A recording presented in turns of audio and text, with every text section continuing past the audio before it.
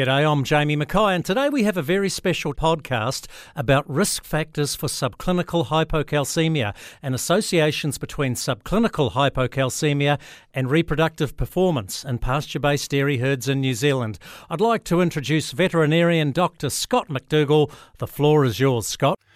With the low levels of clinical meat fever here in New Zealand, you might think that subclinical hypocalcemia is really not an issue.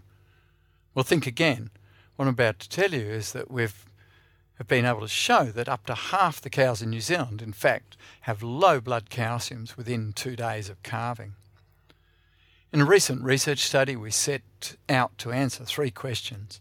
The first was, what proportion of animals have a low blood calcium around calving? The second was to what the cow and herd level risk factors for low calcium might be. And thirdly, does hypocalcemia affect subsequent reproductive performance? So we enrolled 1,050 cows from 76 spring calving herds in the Waikato.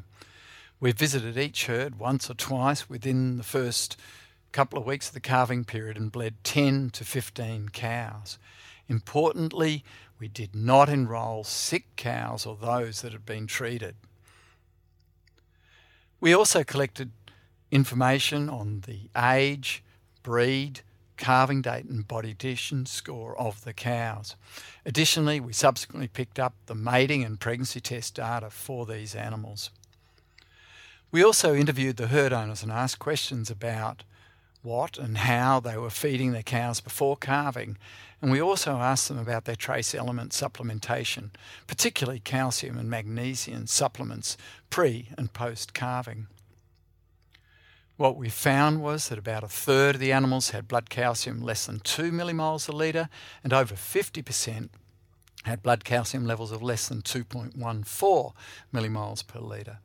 But there was enormous variation in the proportion of animals in each herd that were hypocalcemic, ranging from 0 to 100%. In terms of the cow level risk factors, the important ones were the age of the cow and the number of days calved at the time of sampling, but there was also an age by days calved interaction. So as we might expect, the risk of hypocalcemia increased with age and decreased with the number of days calved.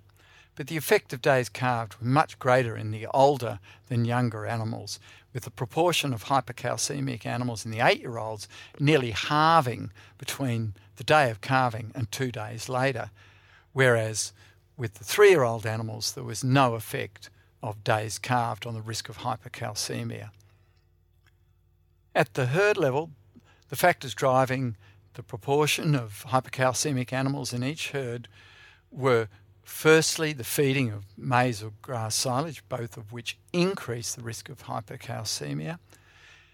The second was the use of postpartum calcium starter drenches, which reduce the risk of hypocalcemic cows within a herd. And finally, the herds using the lowest amount of magnesium prepartum had the lowest prevalence of hypocalcemia. When we looked at reproductive performance, there was no effect of hypocalcemia on the first service conception rate, the 3-week submission rate, or the 3 or 6 week in-calf rate. So pulling that all together, what this tells us is about half the cows in this population of New Zealand cows had low blood calcium if we use the 2.14 millimole per litre cutoff, but the prevalence varied enormously amongst herds. At the cow level, age and day of lactation were the key risk factors. At the herd level, those herds feeding either pasture or maize silage had a higher proportion of hypocalcemic animals. This might be related to the amount of potassium in silage, particularly where grass silage is being fed, or potentially lower calcium concentrations in the maize silage. What we don't fully understand is why those herds that fed a low level of magnesium prepartum also had a low risk of hypocalcemia. This is a bit counterintuitive, as we would have expected to be the other way around. This is because it's been really well demonstrated that the intake of magnesium before calving is important in terms of synthesis of parathyroid hormone and vitamin D3, both of which are important in allowing mobilization of calcium from bone and increasing gastrointestinal absorption of calcium. So what this might be is an example of reverse causality, as those herds that had a previous history of milk fever may have tended to use more magnesium. But if there are other risk factors for hypocalcemia, magnesium alone may not have been sufficient to solve the problem. Finally, we didn't see any effect of hypocalcemia on reproduction, but there's a few caveats around that result, as by design we had excluded sick animals and the heifers and had only enrolled animals calving the first week or two of the calving period. Hence, enrolled animals had on average 11 weeks between calving and the planned start of mating, and plenty of time to recover from hypocalcemia. So the take-home message is that hypocalcemia is relatively common here in New Zealand, but varies enormously between herds. Thanks very much for listening.